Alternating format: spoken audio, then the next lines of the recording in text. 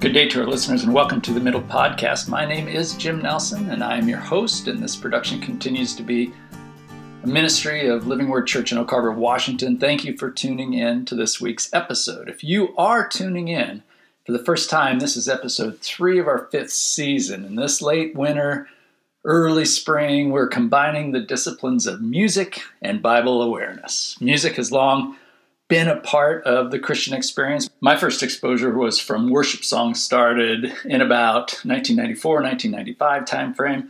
And that takes me back. Let's see. Can I remember some of those first songs I heard? How about You Are My All in All? The Heart of Worship by Matt Redman. It begins with When the Music Fades. That one, right? Remember that one? Maybe not my version of it, but some version of it. How about Shout to the Lord by Hillsong? This one was sung all around the world. And of course, there's Matt Redman's Better Is One Day. And that was a great song also to sing along to. But probably my favorite one to listen to at the time was Open the Eyes of My Heart by worship pastor Paul Baloche. He's written tons of music, but this one I just remember with really, really fond memories. Kristen and the kids and I actually saw him live a number of times, mostly at Creation Fest in Eastern Washington, which took place, I think it was every July at the Gorge Amphitheater. They're not doing it anymore. But we had such incredible times with the church family. We'd camp 4 days, tents, sleeping bags. You pay a little extra for hot water, but never really get the hot showers, meals together, just all day, morning to night, listening to music centered around the supremacy and the majesty of Christ. It's so fun. So why do I tell you this? I think it's just because how much it meant to me that the music heralding Jesus still reverberates in my soul so much time later, 15, 20, coming up on 20 years later.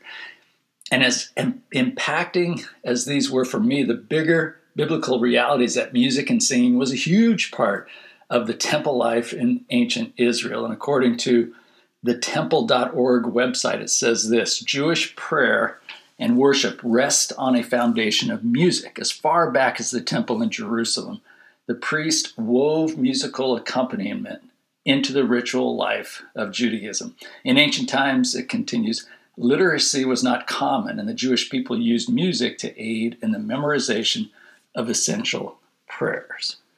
Isn't that same principle so true today? I can't remember where I left my car keys, but Tom Petty's song Refugee comes on the radio. I'm belting out the words like it was back when I was playing Little League. Isn't it amazing when that happens to you? I think it's just remarkable, but it really shows the power of musical lyrics when it comes to cueing our memory. All that was just a slow introduction into today's episode. I did have a selection picked out ahead of time, but an event happened this past week that shifted my focus. The classic rock music family lost an icon on January 20th. Marvin Lee Aday passed away at the age of 74. Never heard of him? Probably not. But you may know him by his stage name, and that is Meat Loaf. Chris and I heard the news during breakfast. We quickly offered our condolences to one of our closest friends who is a huge fan of Meat Loaf. Her name is Sandy. She's a listener of this podcast, and so knowing that she knows Meat Loaf songs and lyrics way better than I do, I asked her to give me a title or a line that references a Bible story, and I'll turn it into this week's episode. She sent me this comment that she had found online. It was very funny to read considering the task that I had given her. And I'm not sure who wrote this, but the author said this. General comment, it started out. Personally, I don't think Jim Steinman, who worked with Meat Loaf composing songs and writing the lyrics, personally, I don't think Jim Steinman or Meat Loaf are sophisticated enough to write songs with hidden messages or even non-obvious meanings. Now, I read that, I just started to laugh. I mean, it was just blunt and funny. Again, I'm not sure who said it, but hopefully you'll see the challenge that I was taking on.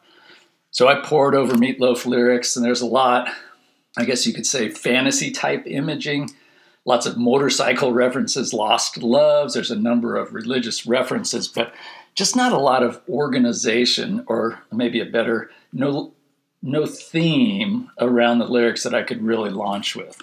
So just an example, I listened to his first big hit back in 1977, and it's a huge hit off of one of the best-selling albums of all times. It's called Bat Out of Hell. And ultimately, I think it's just a story about a motorcycle accident. It's just kind of ends with that.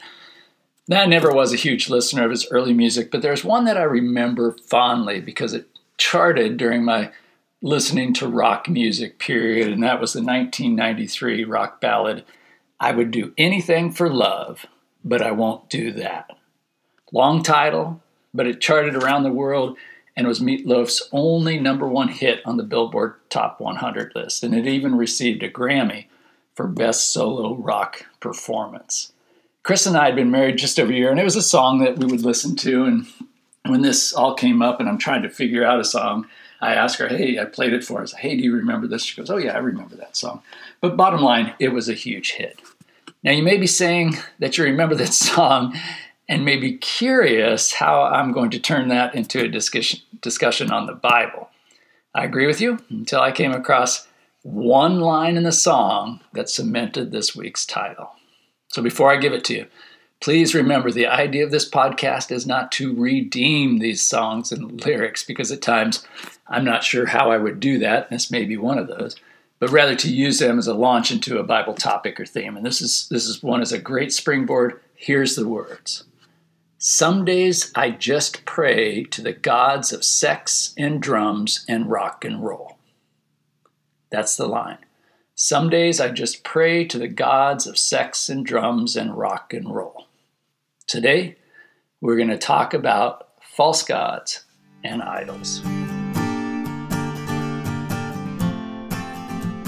All right, false gods and idols. Thank you, Meat Loaf, for that intro. But what does the Bible mean when it talks of false gods and idols?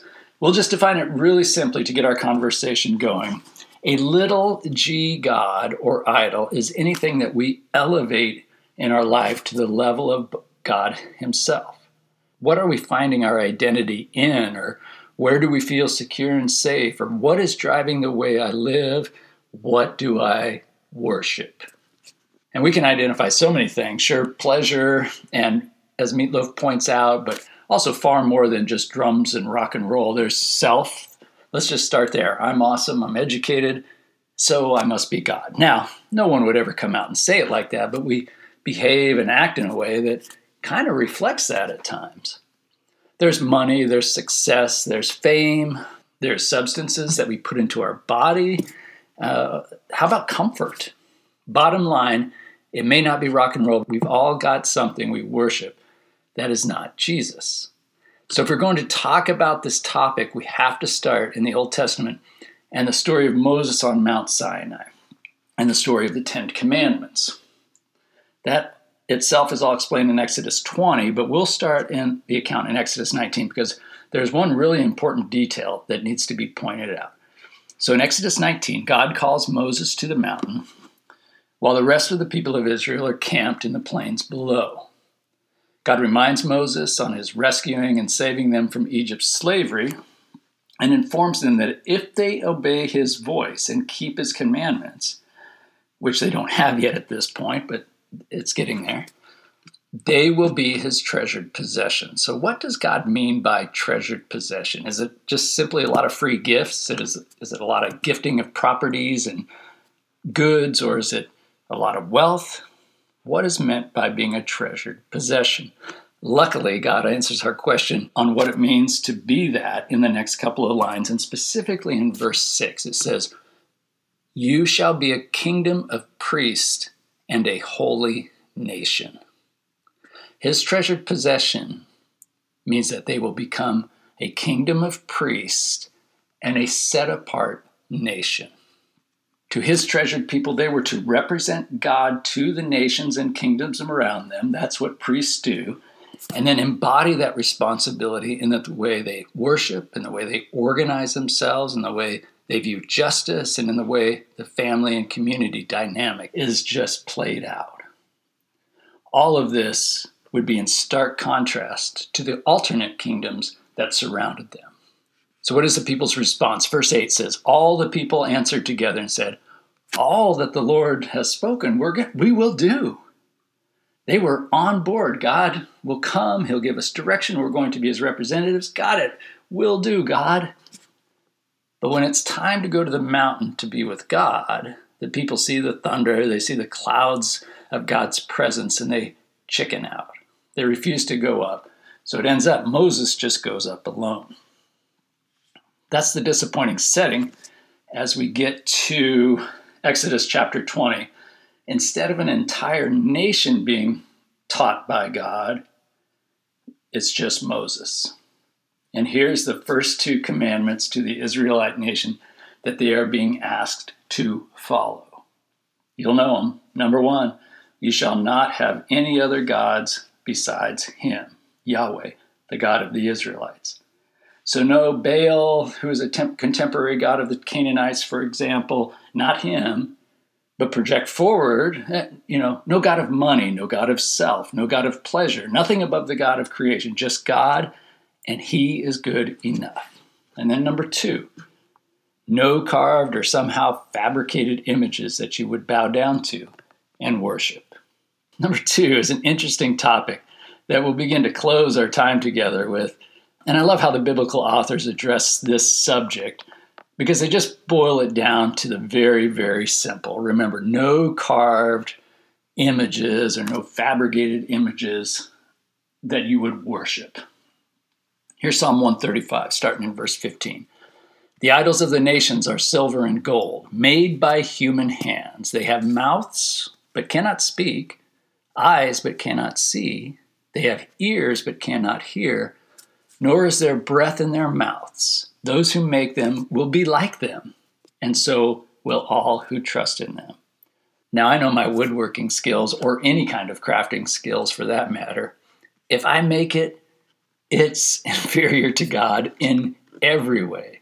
Even the skilled, the craft persons, the artisans, the psalmist says, you can carve ears into it, but that idol can't hear you when you worship it. You worship it for knowledge, but it can't speak any wisdom back to you. So that's an impressive set of words.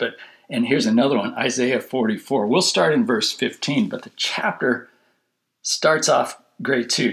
I just ask that you go back and read it. I'm just going to include this portion of it for time. This is just a bit of how the prophet addressed the futility of this idol worship, or this false god worship. The carpenter measures with the line and makes an outline with a marker.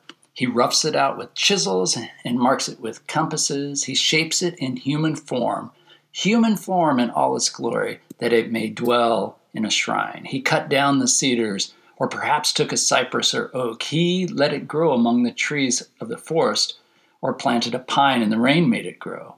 It is used for fuel as burning. Some of it he takes and warms himself. He kindles a fire and breaks bread. But he also fashions a god and worships it. He makes an idol and bows down to it. Half of the wood he burns in the fire. Over it he prepares his meal. He roasts his meat and eats his fill. He also warms himself and says, I am warm. I see the fire. From the rest of it, he makes a god, his idol. He bows down to it and worships. He prays to it, says, save me. You are my God. No one stops to think. No one has a knowledge or understanding of it. Wait a minute. Half of it I used for fuel. I even baked bread over its coals. I roasted meat and I ate it. Shall I bow down to a block of wood? So why all this fuss over false gods and idols? Why does God care if I substitute something for him? What's the harm, say, in that story at Mount Sinai of Aaron and the Israelites creating a golden calf? It's meant to be an image that represents God anyway. What's the big deal? The reason God doesn't want images or idols of himself is because he already has images of himself. Does that ring a bell at all? Think back to Genesis 1:26. It says this, let us make man in our image after our likeness. And is followed in verse 27 with a little poem that just says, so God created man in his image. In the image of God he created him. Male and female he created them. When God wants to image himself, he does it through humankind. We are to bear that image of God. Now we know ourselves, and maybe you know more about the Old Testament, but bottom line, we don't do a great job at imaging God. And it's pretty much a train wreck until Jesus comes along. Jesus comes to be the human that we can't be.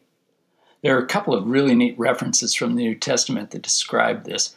In Colossians chapter 1, Paul describes how Jesus' authority comes from being that perfect image of God. It says this, the Son is the image of the invisible God, the firstborn over all creation. For in him all things were created, things in heaven and on earth, visible and invisible, whether thrones or powers or rulers or authorities.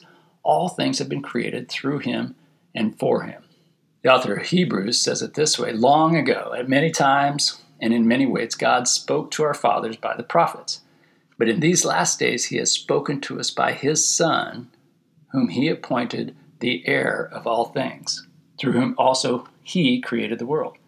He's the radiance of the glory of God and the exact imprint of his nature, the exact image of his nature. And he holds up the universe by the word of his power. Jesus came to show us how to be those images, how to reflect God's character and embody, to live out in our daily lives the nature and character of his Son, Jesus Christ. It's a great responsibility to be an image bearer. I'm hopeful that this week encouraged you, as it did me, to really consider what that means in my day-to-day life. God bless you and thank you for listening. We'll see you again next week with our next episode.